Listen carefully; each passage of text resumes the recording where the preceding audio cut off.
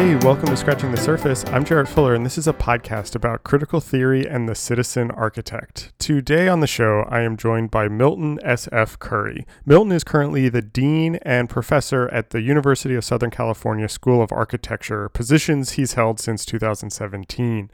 Previously, he held administrative and academic positions in architecture programs across the country, including University of Michigan Taubman School of Architecture and Urban Planning, Harvard GSD, Cornell University, and Arizona State.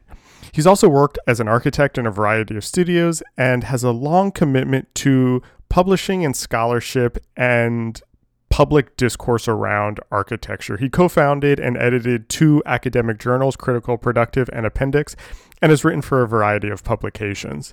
I first came across Milton's work actually in the first issue of Deem Journal. You remember I had the editors on the show at the end of last year and really loved his interview in that issue and wanted to have him on the show to talk about his commitment to writing around architecture, design, and culture. So in this episode, we talk about that. We talk about his early interest in design and history and how that shaped his understanding of critical theory. We talk about the idea of the citizen architect and how architects and designers can reclaim ideas around design thinking and have a truly positive impact on the world.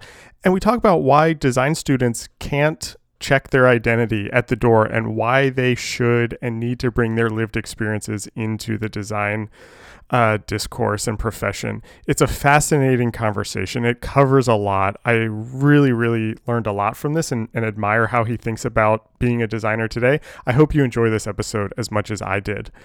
I'm also really excited to announce that Scratching the Surface has relaunched our membership program. It's now on Patreon.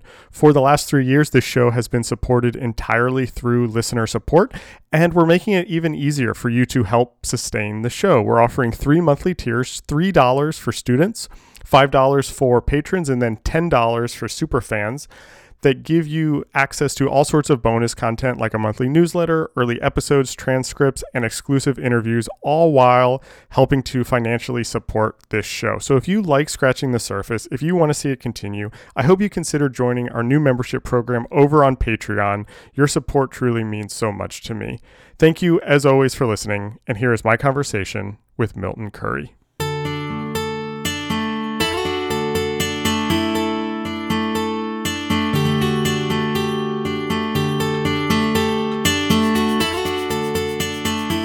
I want to start in perhaps a kind of peculiar and specific place. As I was preparing for this and thinking about what I wanted to talk to you about, I came across another interview that you had done where you mentioned that as a child, you were very interested in design from a young age, and you were actually really interested in graphic design originally. And I would like to talk about that a little bit. Where did your interest in design come from, and what was it about graphic design that immediately kind of caught your interest? I think I pinpoint it to kind of, I don't know, second, third, fourth grade, where the interest was, I've always had an interest in writing and kind of that form of expression, but also design.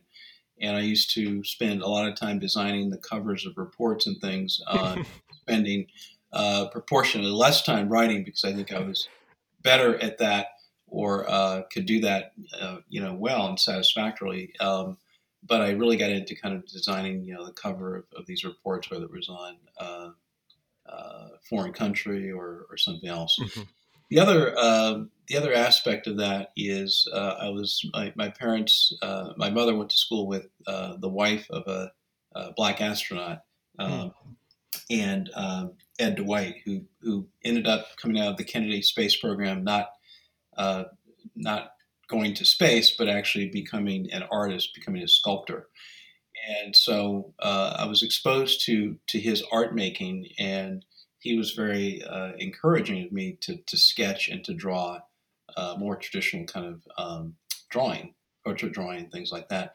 And so I think it's drawing and graphic design that were attractive to me. And then as I traveled with my parents, my dad was a doctor, and as we traveled to medical conferences and would stay at different hotels, we stayed at a lot of John Portman designed hotels, and I would do a lot of sketching of those hotels and were very intrigued with them when I was growing up. So it all kind of came together. I was subscribed. I subscribed to Architectural Record, I think, in uh, ninth or 10th grade, and so I would get all Oh, those issues and just see what was happening in the design fields. And I was as interested in interiors mhm. um, as I was the architecture. So just a very curious mind, kind of at that point, looking at kind of the world from my room in Central California.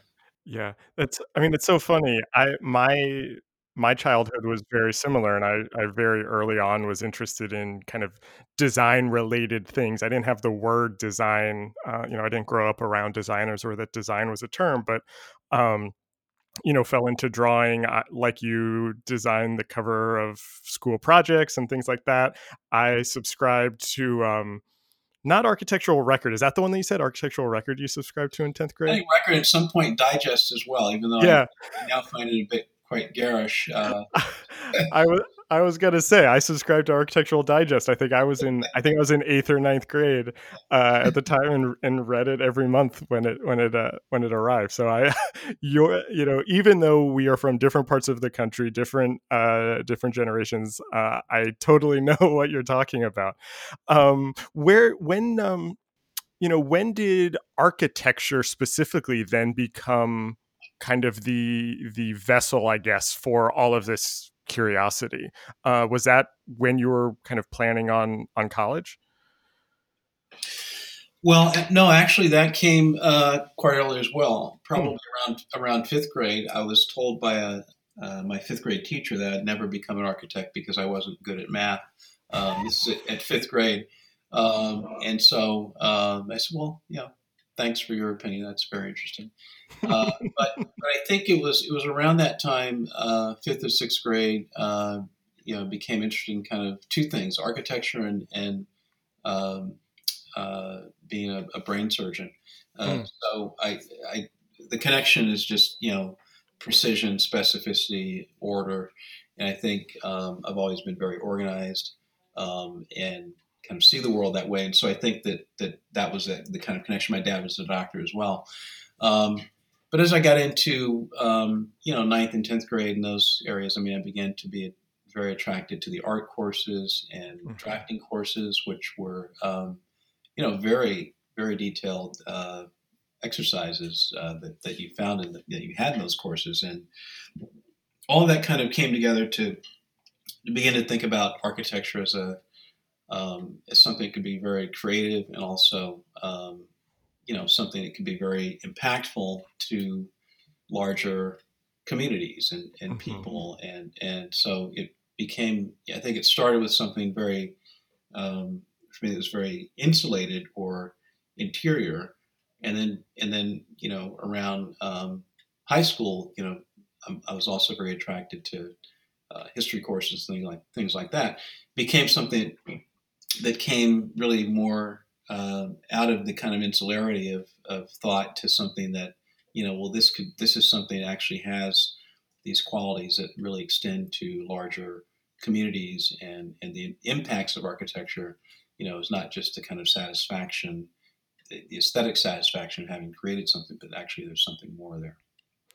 Yeah, I wanna come back to that idea actually, but just to follow this thread, and I promise we won't just kind of go through your whole background in order, but it's interesting to me that you talk about in high school you were drawn to the kind of art classes and the drafting classes, but you were also interested in the history classes. And what struck me in reading about you and thinking about this conversation is it seems from the beginning you had this kind of parallel interest in both the practice of architecture, the actual kind of designing of buildings, but also this kind of critical theory side, this reading side, this theory side.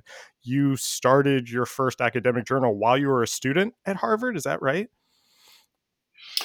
Yeah, before the end of my last semester as a graduate student at Harvard, I started Appendix Journal with Right. two other persons, one who was in the same class as me at Harvard, the Master of Architecture post-professional program, and then another individual who was teaching at Harvard, who had done his I master's at see. Harvard, but he was also doing his PhD at Harvard.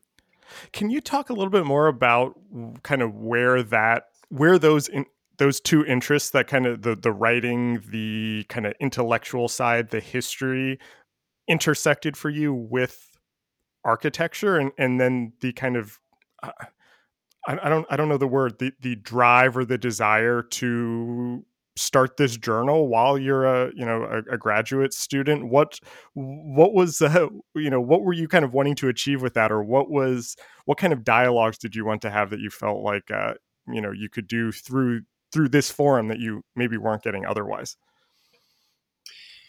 Well, maybe to be a little bit biographical to kind of frame the Yeah. answer to that question.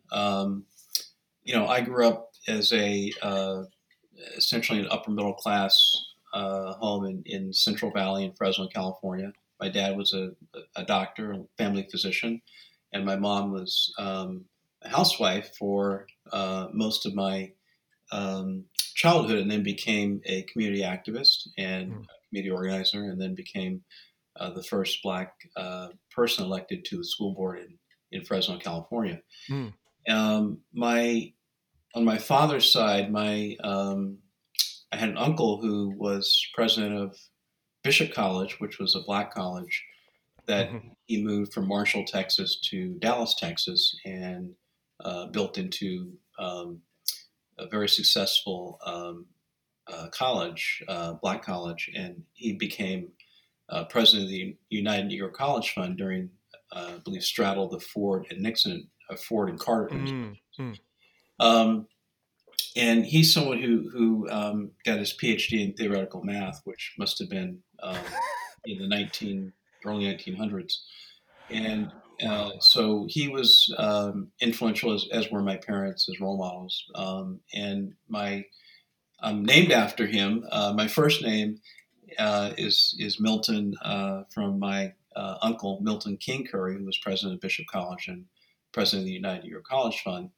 And my middle initials, S and F, Sandy Frederick, are from Sandy Frederick Ray, who was my godfather and who was Martin Luther King's roommate at Morehouse College. Oh, My wow. uncle Milton also went to Morehouse College, as did all of my uncles on my dad's side went to Morehouse College. So, and my godfather, Sandy Frederick Ray, spoke at Dr. Martin Luther King Sr.'s wife's funeral. So Martin Luther King's mother's funeral. Mhm.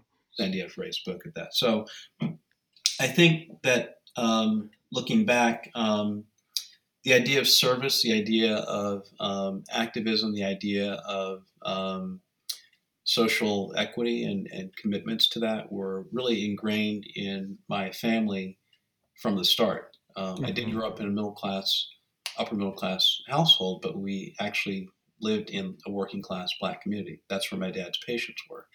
Mm. And so, and then my mom became a community organizer and fought for equal treatment during the desegregation program, the forced busing program. I lived through all of those years as a student in the public school system, but also as the son of someone whose mother was out in the streets and on the Yeah. news many nights of the week in those battles. So that's where I come from. And so I think it in the end, it kind of feels natural to be in a position where that we found ourselves in at Harvard, where I went to grad school, where there was virtually no representation of Black Mhm. thought in academic journals, and there was very little um, interest in it, seemingly. And we wanted to break through that and wanted to, bring other people into conversations that were not being had. And we were met with quite a bit of resistance, I have to say.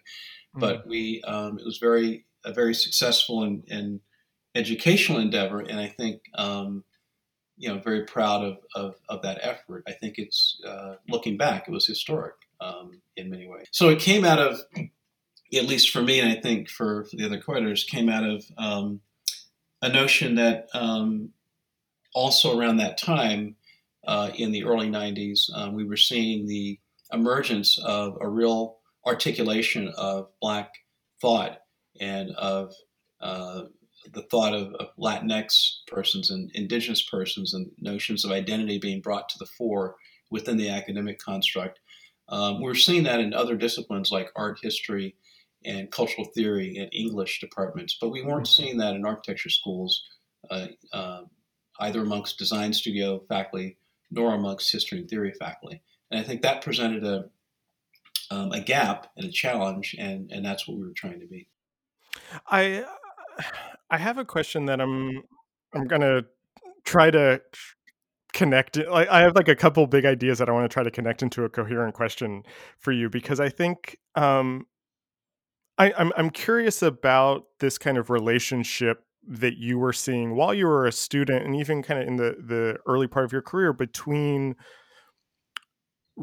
kind of race and architecture, or race in the built environment. And a subject that comes up on this podcast all the time is that design is a type of ideology made artifact. It takes, ways of seeing the world, points of view, opinions, and it solidifies them in many ways, and then shapes how we relate to the environment. And architecture obviously is the best example of that. The way a building can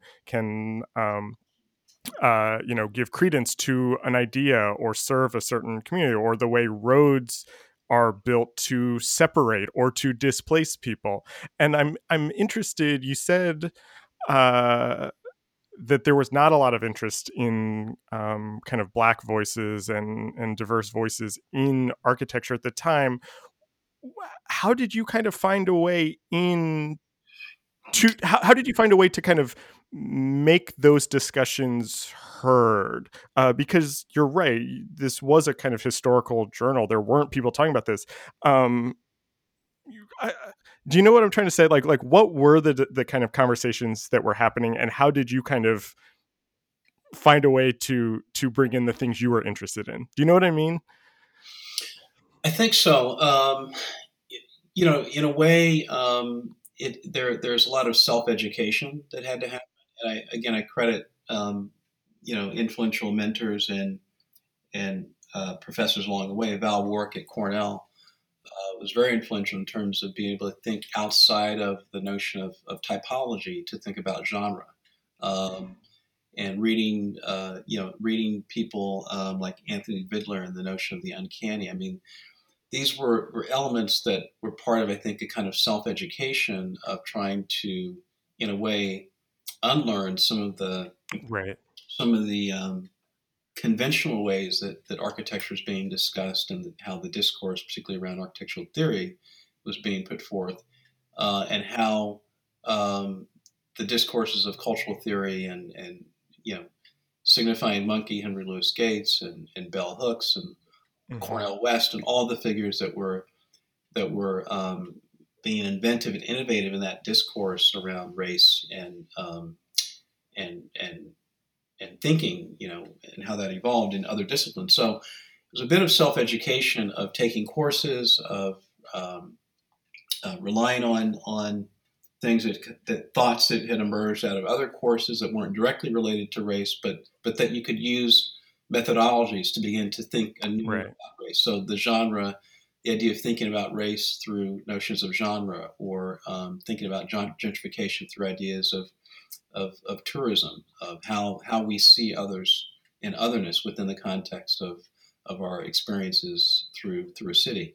So it's kind of pulling these threads in a way of developing a kind of self education. So in that way, we saw people like Cornel West lecture at Harvard, which was very interesting. I was, had the opportunity to listen to that live, Mm. and so there were people coming a little bit over to our area in Yeah. architecture, and but not really with the knowledge and the history and the historical and theoretical context to think it through. So I think it was started without the journal was started with a series of questions more than proclamations and imperatives. And I think Mm. we tried to use the the people who we invited to submit work and the work that we published. We tried to use that as a way of thinking through these issues, thinking through feminism in the face of racial disparities in who was actually benefiting from feminism, for example. Thinking about sexuality in space, the work that had been done by Beatrice Colomina, the canonical volume there, and wanting to engage it and wanting to advocate for that, but yet not seeing Black women represented there in a way that was valued. And so I think it was taken. And I think so often, even today, we're dealing with these issues is taken often as a as a resistance to um, you know how these discourses are proceeding in some cases without people of color, Mm-hmm. but it actually is wanting an invitation to have a conversation. And I Right. think that that was it was surprising to me that a discipline that likes robust debate and wants uh, uh, conversations and critiques and reviews are always very fraught with tensions and Mm-hmm. people at each other's throats, and that's in some ways a very good thing. But I was surprised at some of the resistance that we had when we did come out, because it really was an invitation for conversations. It's interesting to me, and we don't have to stay like for this question, we don't have to stay in appendix and kind of in your time at Harvard, but maybe extrapolate out to that discourse generally over the course of your career. I am as guilty as anyone of being interested in the conversation, interested in the ideas, interested in the theories. Um, Sometimes at the detriment of the actual practice, of the detriment of like how this stuff actually manifests itself. And I'm not saying that there's a separation there or that those are different, but I'm interested in your perspective. How did that interest in the conversation, in those questions, has that changed how you think about the role of the architect, of how design actually functions in the world, or kind of what that means to be a designer and an architect? Yes, but I think just to kind of scroll forward in time to where we are Mhm. today, and when I came to the University of Southern California to be dean of the School of Architecture, um, kind of again without knowing, put into a inaugural speech the idea of citizen architect. It's not the first. I'm not the first person to use it, and I didn't never claim that, but I was trying to define it anew and to Mhm. define it in a new way, and that um, has in some ways become a framing mechanism for how we think about where we're going as a school.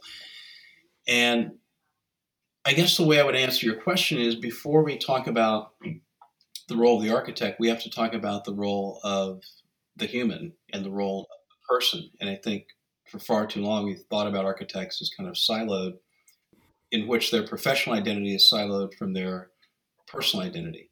And one of the things that I said when I came here is, and I say it to freshman students, you go to the airport and you check your bags, and you get on the plane, then you get off the plane at your destination, you go to baggage claim, you pick up your bags. That's the way I felt architecture school was. Drop your identity at the door, assimilate, and then pick it up when you do your thesis, Right. and be who you are. And I think that's just so antithetical to where we want architects to be and how we want them to be confident in their voice, and also to be authentic in the ways in which they're pursuing aesthetics, to uh, development, to equitable use of environment and climate, etc.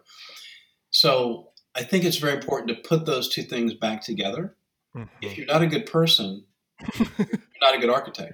Right. So I Right. think we have to start with, no, don't check your identity at the door. Bring it, and let's confront your identity, or what you perceive it to be and how it's evolving. Let's, bring that into conversations in studios, in seminars, so that you don't think like I've got to be in a closet for 4 years while I absorb and assimilate what architecture has been over the history, over the course of history, and then I can rediscover who I am, when I do a thesis and graduate. So I think that's kind of where I am today. Is that the architect has to be part of society and has to see themselves not as outside of that, even though they're working for a client. I think the client-architect relationship is evolving, and I think it needs to evolve. And clients are, um, clients are communities. Clients are the larger kind of polity of a city, particularly if you're doing urban development work. And so that's the perspective. I think when you get into the specific issues of aesthetics and the kind of work that we need. Do we need single family? Do we need multifamily? I mean, some of these are political and policy questions, but I think it starts with a multidisciplinary perspective on how your role as an architect is complicitous with Right. things that you may or may not want it to be complicitous with. And it's also impactful in ways that you might not appreciate its impact on communities and people. I would love to hear you talk more about what that looks like in an educational setting, because and the reason I ask that is because I think about the same things in regards to graphic design. And I think there's a long graphic design history that kind of sets up these hierarchies about this is what good graphic design looks like. These are the rules of graphic design, and many of those rules and many of those ideas of what we call good graphic design are actually a very narrow set of theories from some white European men in the mid-century that we're still kind of propagating that aesthetic, and that is what the designer does. The graphic designer is neutral. You are communicating you are designing for somebody else's message. And I think that's starting to change in graphic design, and we're starting to kind of see that is a limited view and doesn't always work, or maybe often doesn't work at all anymore. But I see this tension in the schools that I teach in, and even in my own kind of teaching practice about, um, how do you teach history and these theories and show them the trajectory, show them the history that they are entering into, or one of the histories they are entering into, while also teaching them these are the things that you need to know as a designer to get a job, whether that's technology or certain skills, with this idea of the individual, with this idea of kind of who you are, your own identity, and how all those things fit together. I find I want to find a way to have those kind of fit together into a really harmonious way. And I don't know how to do that. I'm curious how you think about that, kind of blending this, this is what you need to know to be an architect, but also here's how to start thinking about bringing your own identity into this. And here's thinking about history, but not the only history. You know what I mean? Sure. I think, look, I think the way architecture schools, the way professional degree programs are organized is through a series of design studios and then courses that kind of split uh, between areas that have to do with technology and history and theory and site and climate and so forth. And those requirements have adjusted over time. Um, I think that from my perspective as a dean, as an educator, I think we have to put more pressure on those courses. And I think historically there has been maybe an opportunity for more um, challenging and challenging theoretical ideas to come through the silo of architectural theory, where history is seen as a kind of just the facts, and then structures is seen as, again, just it's just science, and then design studio is kind of somewhat open, but hewing closely to certain typologies and ways of making buildings, et cetera, et cetera. I think we need to put pressure on all of those aspects of the educational, all those pieces that go into the educational fabric for students, and that's what we're hearing from students directly. Structures is not structures and technology is not um, innately nascent of bias, and Right. neither is history or theory or design typology. So I think the interdisciplinarity of how we pursue architecture is very important to how we think about architecture as professionals. And we have to be very sober minded about the kind of situations that we are facing in our society. We're in a neoliberal, late capitalist situation where the idea of egalitarianism, as we conceptualize it, even as John Rawls idealized it, is not available. It's Right. simply not available in this environment, no matter what kind of philanthropy you throw at it. And so that's a reality. White supremacy, as we've seen in the last week, months, years, is a reality. Hmm. Racism is a reality. And I think the longer that we in architecture schools kind of have built the bubble to where these are marginal to the Right. core enterprise of architecture capital A, I think we've become more and more irrelevant to how to help from our perspective to innovate and in some cases solve to some of those intrinsic and entrenched societal issues. I see it as an opportunity. Again, the resistance and the energy of social movements present interesting, challenging, but also potentially provocative and inspiring opportunities to actually create something with people that may not look like you. That's exciting, and I think if we can build on the excitement of that versus the tension that is almost habitual that we feel when these issues are brought up, I think we can be in a very different place. I think we have to be in a very different place. And you've talked about before how architects and architectural thinking has kind of taken a back seat to this kind of codified design thinking that purports to solve or attempt to solve many of these things that we're talking about, but often does not, is often a band-aid or often just a kind of a visual rebrand in many ways. Can you talk a little bit about kind of the limits of what you see as kind of the limits of quote unquote design thinking and how the architect can maybe not not reclaim that, but start to be a part of that conversation again?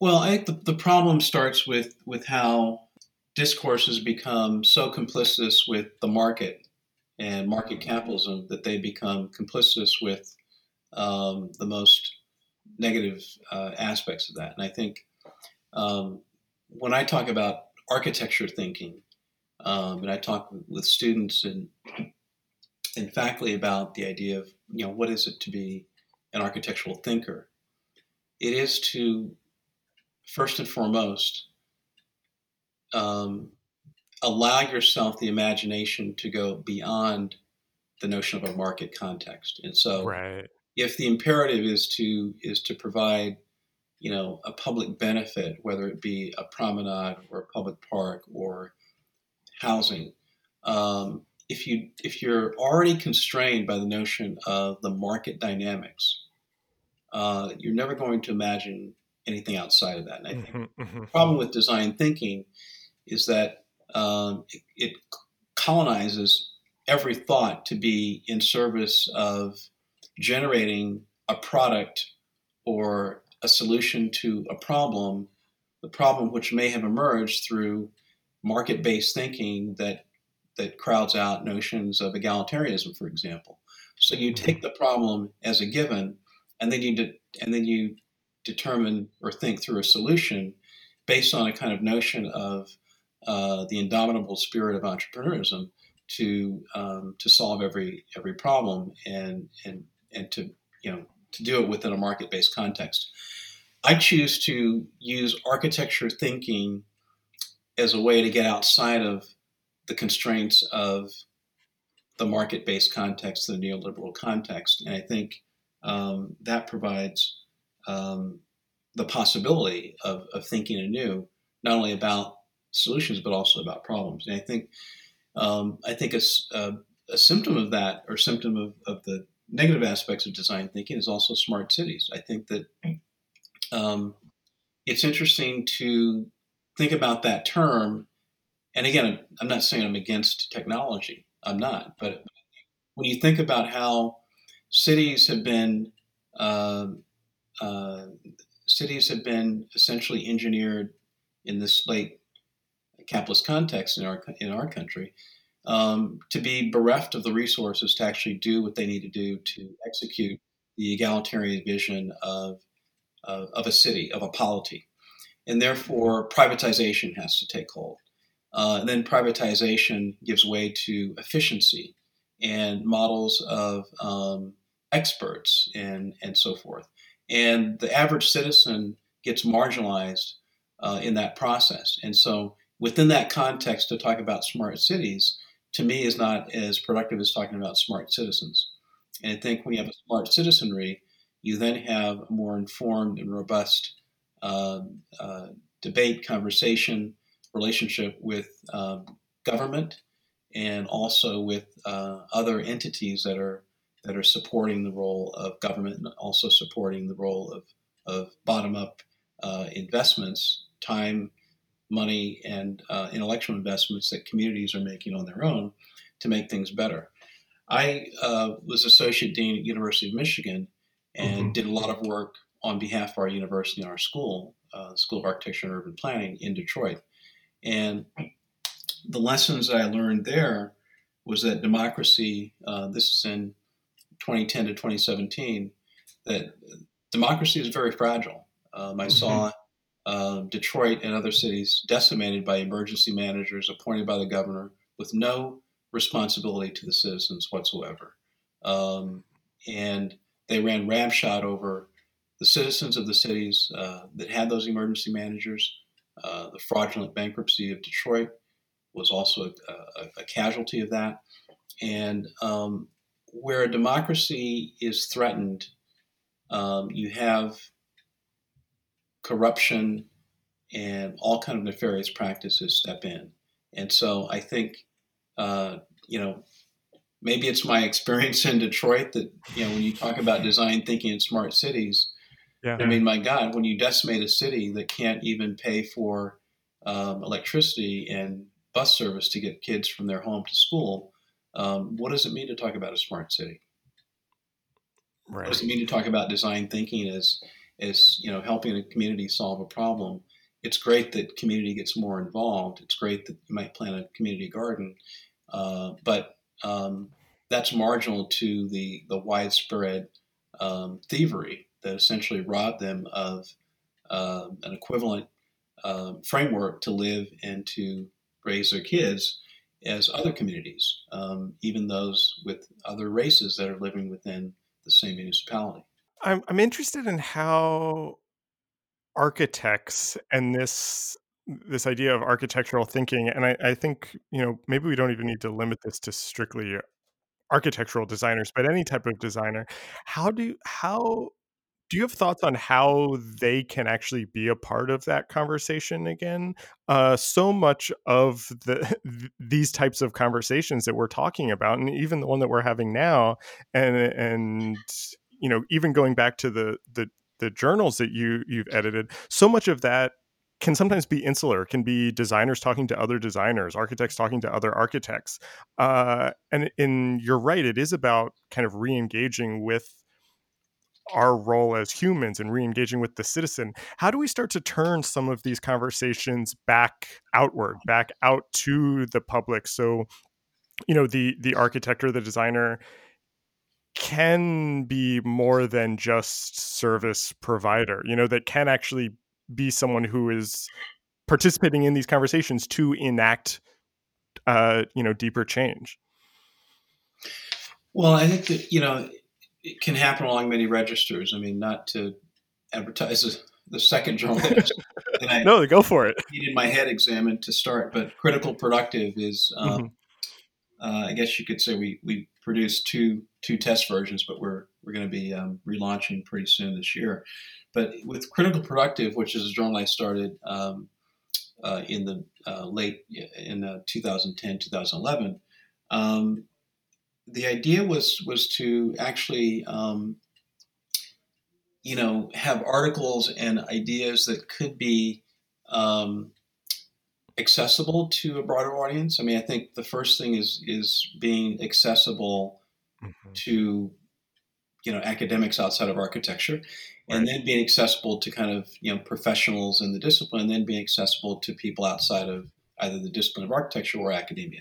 And I think when I look at some of those articles, which some of which are dense and some of which are um, uh, still insular in some ways, but I think the idea of looking at, for example, I'm thinking of an article that Richard Sommer and Glenn Forley did on Highway Beautiful, looking at the Mm. 1965 Selma to Montgomery Voting Rights March in the context of the Highway Beautiful program that Lyndon Johnson had put forth, national legislation, wanted people to get out and see the countryside, and how the civil rights movement used that public right of way to make the political and visual spectacle that is seared into our memories today. And so the idea of the linkages between national infrastructure, beautification, the aesthetics of landscape, and this very searing struggle for racial and civil rights. Um, Thinking about the work that we published on Lance Wyman, a graphic designer, goes to Mexico City, thinking that he might be there for a weekend, ends up designing the entire logo mark and campaign for the 1968 Olympics. Little did he know he'd be caught up in one of the major protests of that country in the middle of the Olympics, and how his graphic design would be used by the protesters as the background or backdrop for a series of resistant images that would articulate their struggle. And so I think there's a lot to be gained by using the visual arts as a language that can cross over and be understood by the general public. I think today, the conversation's so often about real estate, or not Mm. about real estate. It's about space. It's about the design of buildings. It's about the privatization of space. That's an architectural conversation. It's not Right. just a financial conversation with real estate developers. When I look at projects like Hudson Yards and others, Mm-hmm. there's robust debate to be had on, what is the nature of public space? What's the nature of private space? How do we want classes and races to connect with one another in communities where we want people to be in dense living situations? We want things to be affordable, and so I think those often come back to architecture um, after the in quotation grown-ups have made the decisions, where Right. I think actually we need to be at the beginning of those conversations, at the origins of those conversations. And I think more architects need to be mayors and uh, urban planners and people involved in government, people involved in real estate. 30 to 40% of our students who go through architecture school today, that's not only USC, but our peer institutions, are not going into traditional practices. And Mm. I think partially that's because they're not seeing the ability to make these kind of impacts or to have these kind of conversations in traditional practices. And so Yeah. traditional practice has to change and adapt to the generational expectation that your practice in whatever work it's doing is going to deal with these issues. And the other flip side of that is let's celebrate the fact that like law schools and business schools, we're educating people who have the confidence and the intelligence to work across a number of related fields and provide value. So Right. I'm okay with that. I sometimes have conversations with alumni here who are professionals and say, "Well, Architect capital A. And believe me, we have Architect capital A seared into the DNA of our school. But that's not mutually exclusive from also saying, I want to be impactful in larger ways, or in working in collaboration with people who are doing public art, or people who are doing public housing, et cetera, et cetera. It's not mutually exclusive. And I think, as you know, the skills that you learn in school in a rigorous way are seared into you. You don't lose those skills. You actually continue to hone those skills given the different career paths that you choose. I have two more questions to close out the conversation that are perhaps a little more personal, a little more kind of about you and your own work. The first is, you're somebody who has a kind of non-traditional practice at this point. You are an architect. You're also a writer, an editor, an educator, an administrator. I'm interested in how you see, are all those different roles different for you? Do you see that as one kind of design practice, I guess, and then how you kind of think about moving between design, between scholarship, between administration? How does that actually look in your day to day? Yeah, I think it's a good question to kind of be at. I think no, they're not all the same. I think they all require a slightly different skill set, and I think, but I do think they're complementary of one another. So I think the idea of, maybe I'll go at it through the idea of curation. I think that's a nice nuanced way to think about it. I think as an administrator, I'm a curator ultimately, and I'm trying to, with as light a touch as possible, create, an imprint for the faculty to work within, and and to feel like they have agency, but also to feel like there's a higher cause than simply my own course. And it doesn't mean that ideologically there's perfect alignment between what I might think and what they might think, but the idea that I've got to, if not defend, I've got to have robust conversations about different ideologies in play at the school and amongst our peers. I can't simply opt out of that conversation. Right. And so I think it's more with the curation, putting forth the idea, for example, citizen architect, as a challenge to think through that lens on how you approach architecture today in your research, in your teaching, and let that form a kind of consistency of conversation that we would uniquely have at the school that perhaps is not being had at other schools. And so I think curation is very important. The same with editing. I think it's, again, to put an imprint, but also to to foreground those issues that I think need to be discussed, and then to try to get people and ideas in conversation with one another, where you feel like something new is being talked about, something new is being, possibilities are emerging. And I think that's a very important key element in all of this. And I think it's probably the thing that connects all of them. My last question, I'm just curious what you're reading right now. Well, I was reading, had been working on an essay for the Museum of Modern Art catalog for Black Reconstructions, which opens in early or late February, with thinking about Black architects. There's 10 teams of Black architects working on through the idea of Reconstruction. So I was reading the book on Reconstructions by the historian Eric Foner. Right. So that's one book that I was reading. And I've been reading Matthew Desmond, Evicted, which is actually work about how evictions used to be very rare, and now how they're pretty standard practice. And there's another book I haven't read, but I have it sitting on my desk. Is Set the Night on Fire, L.A. in the 60s by Mike Davis and John Wiener.